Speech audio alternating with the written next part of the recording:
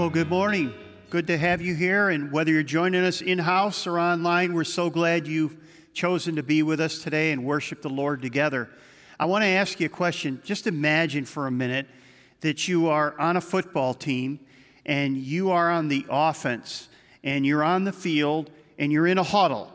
And, you're in the huddle and the quarterback is calling the play. And he calls the play. You've practiced the play. You've run it a number of times. And he calls it out, and as he calls it out, and you're ready to break the huddle, somebody goes, is that the best play to call? And it was a running back, and he goes, I think we ought to run it. We don't run enough. And all of a sudden, there's a wide receiver, and the wide receiver goes, we need to go long. We need to give a downfield threat. They don't feel, and so a debate breaks out in the huddle about what play to call. Everybody's arguing. All of a sudden, there's a whistle. There's a penalty. You've taken too much time, so you lose yardage. You step back. You come back into the huddle. This time, there's another debate. These uniforms are brand new. They're clean. I don't want to get them all dirty. And other people are going, the other team's kind of mean. And they play dirty. I don't think I like them very much. And then other people are going, I don't think we're ready. We need to practice a little bit more. We need to work out a little bit. Pip, another whistle, and then back again. Never happens on a football field. But it happens in the church all the time. Churches want to gather together in their holy huddles, but they don't want to break the huddle and get into the game. And that's kind of what we want to talk about this week. And for various reasons. Christians like to be in huddles. They like to be in their comfort zone with their people doing their things and doing religious stuff and studying the Bible and praying. All those things are important. But they never want to break the huddle and get into the game because the game is messy and people don't play fair. Bad things happen. Well, I want to talk about the early church because that's what we're talking about in Acts chapter 8. And basically, God is going to cause them to break the huddle. And it's a kind of an amazing passage. The last weekend, we talked about the stoning of Stephen. And I had like 80 verses. This week, I only have like 5 verses. So we should be done in about 5 minutes, right?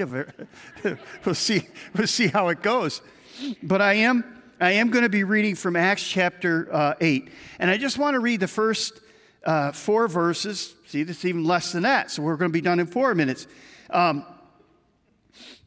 So one of the things, when you read through the Bible, one of the things you need to know is the verse numbers were added later.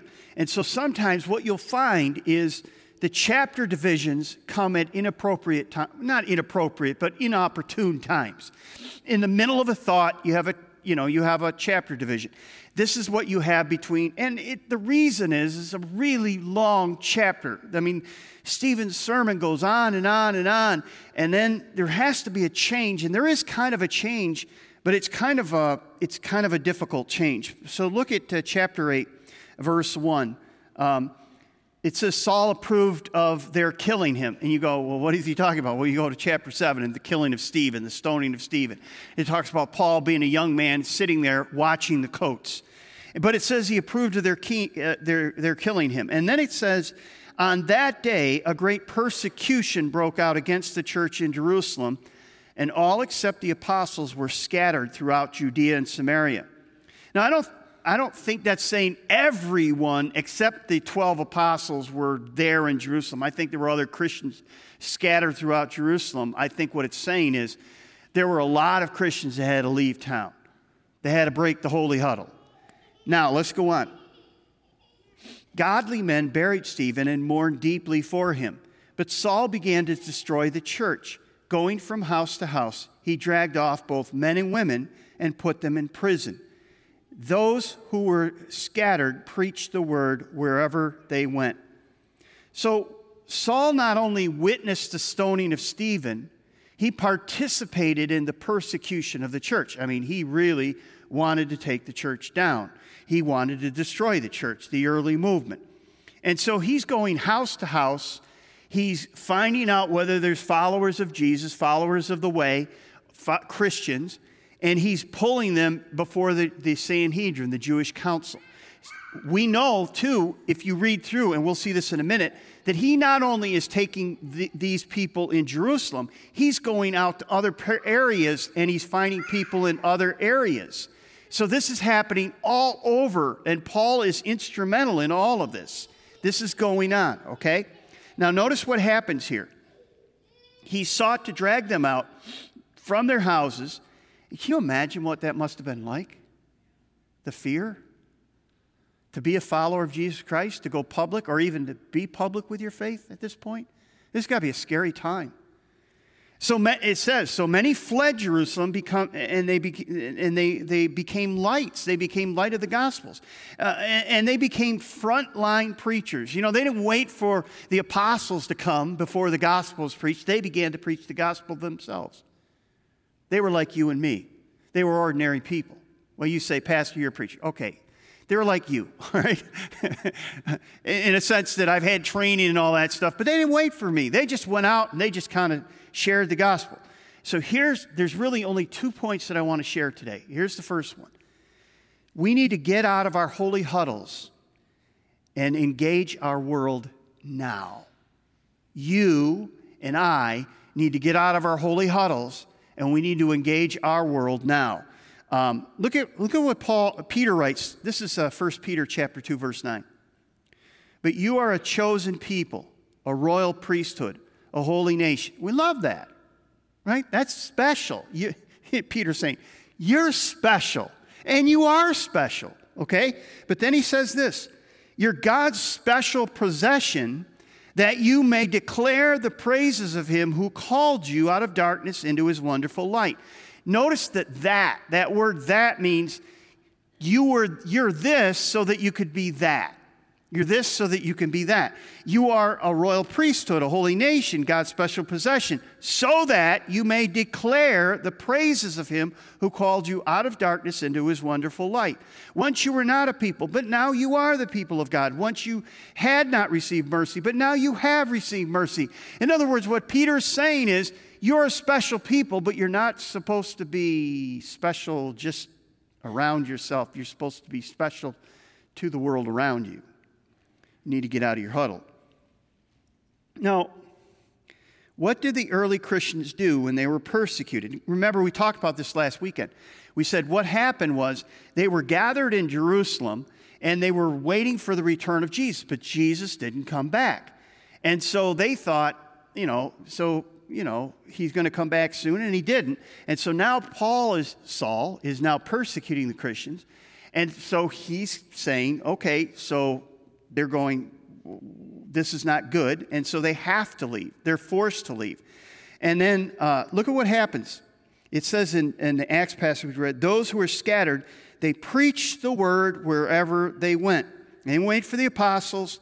They carried the good news themselves wherever they went.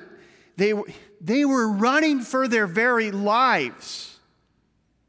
And they didn't leave to go, okay, let's gather together, let's hide here. They were just very public and very bold in their faith wherever they went. They just lived their faith day by day. They didn't gather for a new holy huddle. They were out and about. No, it's interesting to me. Let me read you Acts 1:8.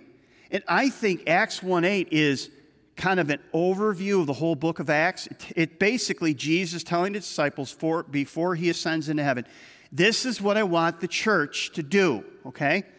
So this is pretty good. This is pretty important. He says to his disciples, he says, but you will receive power when the Holy Spirit comes on you, that you will be my witnesses in Jerusalem, in all Judea and Samaria, and to the other ends of the earth. Okay, so he's basically saying, start where you are, then go to, Jerusalem, then Judea, then Samaria, and then the othermost. You got all that, right? Did you notice that when persecution came to the church, what happened? It says in the passage we read, verse 2, on that day a great persecution broke out against the church in Jerusalem, And all except the apostles were scattered throughout where? Judea and Samaria. So what's happening is God is using this persecution to scatter his church, essentially causing them or forcing them or prompting them to do what he called them to do way back before the church began. In other words, this tells us God doesn't want us to remain in a holy huddle. He wants us to engage our world. He wants us to tell the world about the gospel. Now, what the early Christians did when they were persecuted is they went out and they began to share the gospel, and people started getting saved. Here's the point I want you to see. You were chosen for a purpose. God chose you and called you into his family for a reason, for a purpose. And it wasn't for yourself. It wasn't to be alone with God or alone with Jesus. And it wasn't even to be within God's people and God's people alone. You were called to go into the world, to Jerusalem and Judea and Samaria and othermost parts of the world. And what I find is many Christians have fallen in love with holy huddles. They want to be, there's a group of Christians that want to be separate from the world. And they basically say, we don't want anything to do with the world. We want to, separate completely. And then there's other people that are so connected to the world that they have no witness at all. And what I found is Christians want to be separated. They want to have this separation. They want to, and some people will say, well, Pastor, it tells us in the Bible that we're not to be in the world. We're not to be of the world, right? But here's the interesting thing. And Jesus, I think, walked this line better than anyone else. He actually walked that line of being in the world but not of the world. Now, again, I'm going to mention this, but the Greek word that they use to translate in English to world is cosmos. And it can have a lot of different meanings. Sometimes it means people. Sometimes it means the planet. Sometimes it means the created world.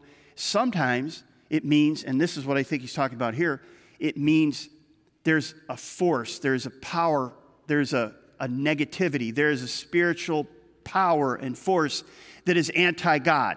And that's kind of what he's talking about when he says, don't be in the world. Don't be controlled by this powerful force that is running rampant in our world today. Don't be part of that.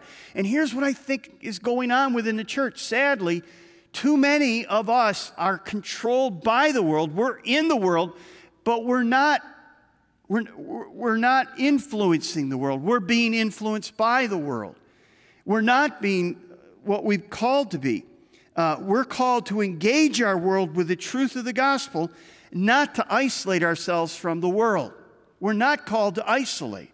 And I know there are Christians out there that think, I want to isolate my kids, I want to isolate my family, I want to, do all this stuff to keep them separate from the world. Scripture doesn't tell us to do that. Scripture says engage the world, but don't become part of this world system. Don't be influenced by it. Don't let it squeeze you into its mold, Paul says in Romans chapter 12. Now, here's the thing. You don't have to do this alone. We do this together. We're part of a team. And it's time for the team to break the huddle. It's time for the team to say, I'm part of a team. I'm part of a group. But I'm part of a group that's reaching this community. We don't go alone. Jesus writes these words. You are the salt of the earth. But if the salt loses its saltiness, how can it be made salty again? It's no longer good for anything except to be thrown out and trampled underfoot. You are the light of the world. A town on a hill cannot be hidden. Neither do people light a lamp and put it under a bowl. Instead, they put it on a stand, and it gives light to everyone in the house. In the same way, let your light shine before others, that they may see your good works and glorify your Father in heaven. How's that going? Because I feel as though, maybe you do too, that the church has lost its saltiness, and the church is losing its light. The world is looking at the church and saying, what do you to offer me? Well, how are you any different than me?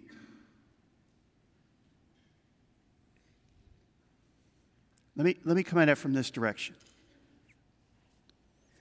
Are you praying for a family member or a friend that lives in another community? And you're praying, God, I just pray that you would raise up some Christians, bring some Christians into their lives, help them connect with a church where your word is taught, where the gospel is preached. Help them to connect somehow through your church, through your people. You're praying maybe for your grandkids, for your kids, for your parents, for your friends, for your siblings. You're praying for them that they'll have somebody will reach out to them. Let me ask you another question. Do you think somebody from somewhere else around the world is praying for family members that live in this tri-state area? Absolutely. I've actually met them over the years where we've had people where they'll come and they'll visit and they'll say, I've been praying for years that they would connect to a church. And all of a sudden, you meet the people that have been praying. I was praying, I live way out here, but I was praying for people, a church, somebody to reach out to my kids, my grandkids. And your church, your people were the answer to my prayer. I mean, it's one thing to say, God, answer my prayer. Raise up somebody in that city to reach my friend, family member, the person I care about, that my heart goes out for. It's another thing to say, God, help me to be that person for another person's prayer, the answer. Persecution came, and the first thing they did was not gather somewhere in safety in a holy huddle. They went out and they began to share the gospel as God commanded them to do early on. And they began to turn the world upside down. We got to get out of the holy huddle and we got to get into the game. That doesn't mean we stand down at a corner, we lift our Bibles up, and we have a sign that says, you're all going to hell, or something like that. It basically comes to a place where we say, listen, I'm going to try to live the Christian life in such a positive way that when I do speak, it's because somebody asks me about my behavior and how I use my words, how I treat other people, and they notice that there's an integrity, there's an honesty, there's something there that they don't have, and they ask why, and you say, it's because of Jesus, it's because of what Jesus has done in my life, and they may come to a day where they also glorify your Father in heaven. That's what salt and light does. That's what the early church did, but it was persecution that brought that on. And, some people say Christians have this view of persecution and it's a bad thing. And it is kind of a bad thing. But in a sense, it was the persecution that God used to bring his church about.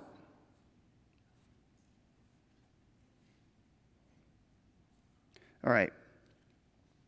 Here's the second thing I want you to see. Look beyond the physical and see the spiritual.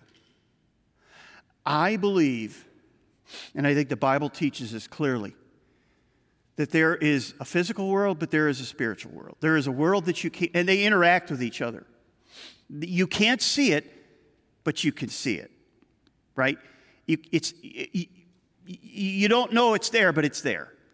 What do I mean by that? When I think of some of the things that I read and I see that is just flat out evil, there's only one way to explain that. And it's not genetics. There are evil forces, unseen forces, that are seeking to destroy everything that's good and godly, everything that God has designed, everything that God wants to make. They're just as happening. You've seen it in the lives, maybe in your own life, but in the lives of those around you. There are spiritual forces happening. The arguments you get in with your wife or your husband or your kids, there's a spiritual force that's agitating that. How many times have you gotten in an argument and when you kind of caught your breath and got back, you got your mind back and you looked at what you said and you looked at what you did and you say, how in the world did I go there? Because there were spiritual forces egging you on. And you listened and you joined them. And you lost control. Saul was a young man, and he was driven to destroy the early church in its infancy. He was going house to house. When he would find them, he dragged them from their homes and he'd bring them before the Sanhedrin, and he thought he was doing God's work. And Paul, it's interesting, Paul reflects on his BC life, his before Christ life. He says this about it in Acts chapter 22. He says, I persecuted the followers of the way to their death, arresting both men and women and throwing them into prison. As a high priest and all the council can themselves testify. I even obtained letters from them to their associates in Damascus and went there to bring these people as prisoners to Jerusalem to be punished. In other words, Paul said, I didn't limit my persecution just to Jerusalem. I went to Damascus with letters from the Sanhedrin so that I could grab people from there and bring them back to be persecuted and prosecuted. He's a bad guy. And he knows it too. Paul writes this in 1 Corinthians 15:9. I think this is an amazing passage. He says, I'm the least of the apostles and do not even deserve to be called an apostle because I persecuted the church of God. Paul planted more churches than in the New Testament. He planted more churches than anyone else. Paul wrote probably a third or half of our New Testament. Can you imagine him laying his head down at night and thinking, what have I done? How could you use me? And by the way, let me just say this, whether you're watching online or whether you're live, if you think that you've gone too far, that God could never forgive you, that there's no hope for you, I just want you I want to encourage you to look at the Apostle Paul. The Apostle Paul basically said, I am the least of the apostles because I persecuted the church. So Paul didn't just get over what he did. He basically saw how wretched and fallen he was. And by the way, he was deluded in a sense that he thought he was doing the will of God. He was absolutely committed. As Saul, he was committed to persecution, and he saw everything he was doing that was pleasing to God. But he was absolutely wrong. In fact, we're going to see it as he comes to the road to Damascus. Jesus is going to meet him on a road, and he's going to say, Saul, Saul, why are you persecuting me? And he goes, what are you talking about? And Jesus basically told him, you're going the wrong direction. Some of you may be going the wrong direction. You say, can I still turn? Yeah, you can. Saul did on the road to Damascus. Saul became Paul. And everything changed after that. What I'm saying to you is there's always hope. There's always a chance to turn. You are never too gone. As long as you have a pulse and a heartbeat, you can always turn back to God. You can always turn to God. Let me ask you a question. Who's your real enemy? You already thought of somebody, right? Maybe 2 or 3 names popped in your head. Oh, yeah, the guy at work or this person or family member sitting next to you. Don't look at them now. I mean, it's totally inappropriate.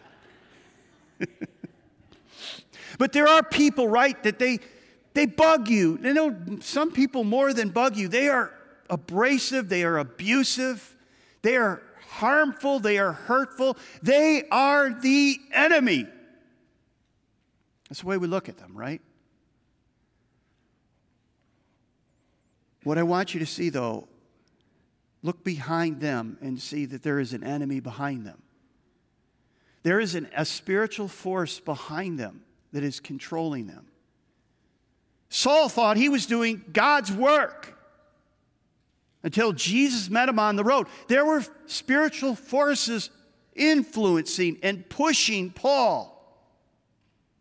And I just want you to see that no human being is your enemy.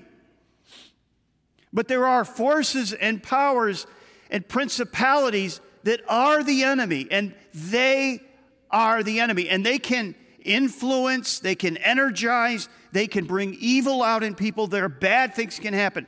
And again, I know it's much, much more complex than that, but I want you to see that there is a time where Sauls can become Pauls. Some of you are Sauls. If you were to get up and share your testimony, people that know you go, or have met you, they go, no, you're just a nice, gentle, quiet person. No, that's not who I used to. That's who I am now, but if you knew me before, you wouldn't like me. I'm a different person now. See, there is somebody behind those people that you're struggling with that is energizing and is bringing the worst out. And they're slaves to it. The Bible says we were slaves, but now we've been set free. We were blind, but now we see. We couldn't hear, but now we hear. Our senses, our spiritual senses have been opened up. And I just want you to see when you approach the world today, because we have too many, and we have it on the surface level, we say, if you belong to this party, you're an enemy. No, you're not an enemy. We've got to stop looking at other people and saying they're the enemy. We have to see that there's things going on behind the scenes. There are things happening that we can't see that are influencing. And so Saul, who thought he was doing the work of God, was doing exactly the opposite. And then he came, I can't imagine that moment, that week, that month where he had this conversion and he turned from being Saul to Paul, and all of a sudden now he sees, now he hears, now he understands, and he must have been aghast at his life. But what he did see was that God was with him and God loved him. Do you think the early Christians prayed for Paul? How do you think they prayed for him? I thought of this. Lord, take him out. Lord, smite him. Lord, send him to his eternal torment, you know?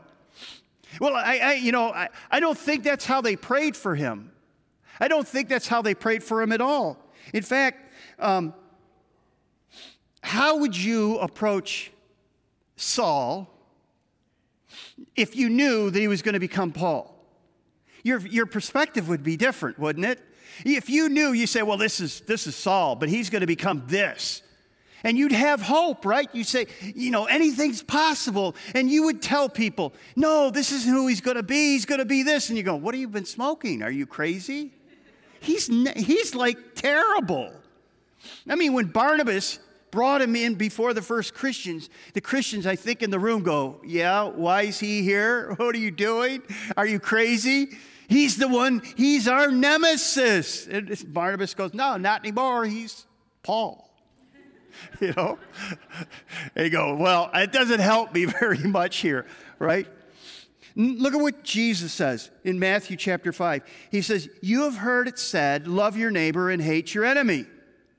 By the way, this is what our pop culture says. If you're a follower of Jesus Christ, please do not buy this. This is not what the Bible says. It's what our pop culture says. It's what our world says. But it's not what the Bible says. Notice Jesus said this. He says, you have heard it said, it was said, love your neighbor, hate your enemy. But I tell you, love your enemies and pray for those who persecute you, that you may be children of your Father in heaven. He causes the sun to rise on evil and good. He sends the rain on the righteous and the unrighteous. If you love those who love you, what reward will you get? Are not even the tax collectors doing that? And by the way, when he talks about the tax collectors, he's not talking about the IRS. He's talking about a hated group of people like Matthew. Well, maybe they are hated. But anyway, the point is, he's talking about people who are kind of viewed as bad people. And he's saying even the bad people do that. And then he goes on and he says that. And if you greet only your own people in your holy huddle, Doesn't say holy huddle. What are you doing more than others? Do not even the pagans do that. He says, be perfect, therefore, as your heavenly Father is perfect. Now, here's what you have to understand. We're talking about persecution. We're talking about dealing with bad people, evil people. And the Bible says two things that are very different than what we hear in our world. The Bible says that persecution is a part of the Christian life. It does. In John 15, Jesus says, if the world hates you, and again, the world there is not people. It can be displayed through people, but it's really talking about the world system that's energizing the hatred in people. And he says, if the world hates you, keep in mind it hated me first. If you belong to the world, see there, that shows you he's not talking about people here. He's talking about a system. If you belong to the world, it would love you as its own. As it is, you do not belong to the world, but I have chosen you out of the world. That is why the world hates you. Now, what we're saying here is we're called out of the world system, but we're called to remain in the world, but be not of the world. That's a hard balance to walk. You see, the point I want you to see is the Bible doesn't promise exclusion from persecution. In fact, it kind of promises it. It says, yeah, if you're going to truly be a follower of Jesus Christ, persecution is part of the way. The other thing it says is understand that any person that you may look at as a Saul can potentially become a Paul. And so that should direct your prayers. And so there are spiritual forces behind the persecution of Christians. There is an enemy who hates our Lord. The church father from North Africa, Tertullian, he was a church father and apologist, and he was addressing the Roman rulers. And I'm not sure of this. I know he said this, but I'm not sure of the context. I think it was at his execution. He said this: kill us, torture us, condemn us, grind us to the dust. The more you mow us down, the more we grow. The seed is the blood of Christians. That's what the Bible says. The Bible says if you're going to live for Jesus, you're going to find persecution.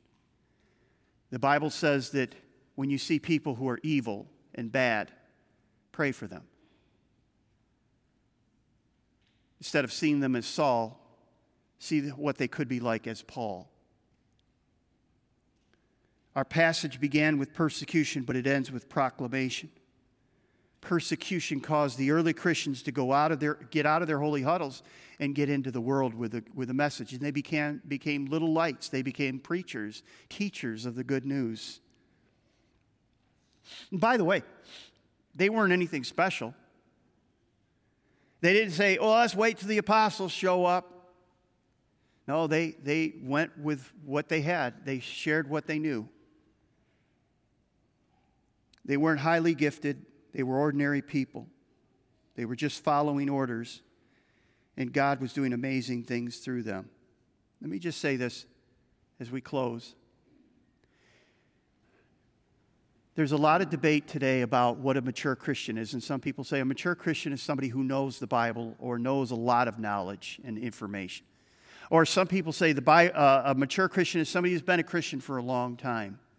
I want to tell you that the level of maturity that you show is based upon this.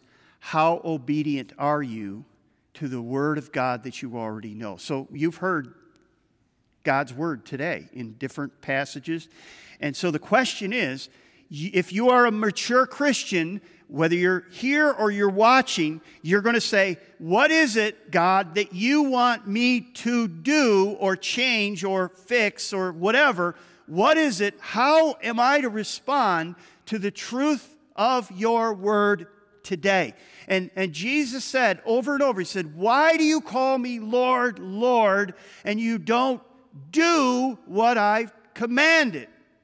It's one thing to say, I know a lot about the Bible, I have a lot of information, I've been a Christian for a long time, but in the end, maturity is measured by obedience.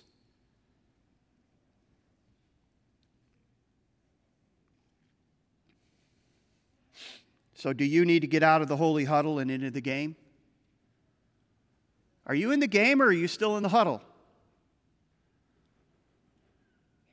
Do you see people as the enemy or do you see them as pawns of the enemy? In other words, do you see them only as Saul with no potential of a Paul? Do you pray for them? And that's the question. Think of that person when I first asked you that question. When was the last time you prayed for them? And would it make a difference if you began today? So, folks, the early church got their world rocked. A guy named Saul came after them. We're going to see more about that. A guy named Saul comes after them, and they get out of their holy huddle, and they have to run for their lives. But as they run, they take the gospel with them, and they become salt and light, and the world is changed forever through them. They understood that Saul was a bad person, an evil person, somebody that wanted them to be dead. And they understood that, but they still prayed for him. And he became a Paul, who gave us a lot of the New Testament and planted many, many churches, spread the gospel all over the Roman world. So what is it that God wants you to take from the message today that'll change your life and get you into the game? Stand with me and let's pray. Father, thank you for bringing your word. Help us to get out of the holy huddle and get into the game. Help us to see people not as Saul, but as the Paul they could be. Help us to pray for them. Help us to change the way we move as your church, that we would go as a royal priesthood, a chosen nation, those who are blessed by you. We are called, Father, to go out into the world and to bring the gospel. Help us to believe, Father, that the gospel has implications, that people are going to a Christless eternity in hell without Jesus as a Savior, and that you've called us to be the bearers, the heralders of this gospel message. Help us to pray for those who persecute us and are harsh and mean and evil, because you see what they could be if they gave their hearts and lives to you. So use us, Father, in powerful ways to promote the gospel through our words, but through our actions. We ask this in Jesus' name. Amen.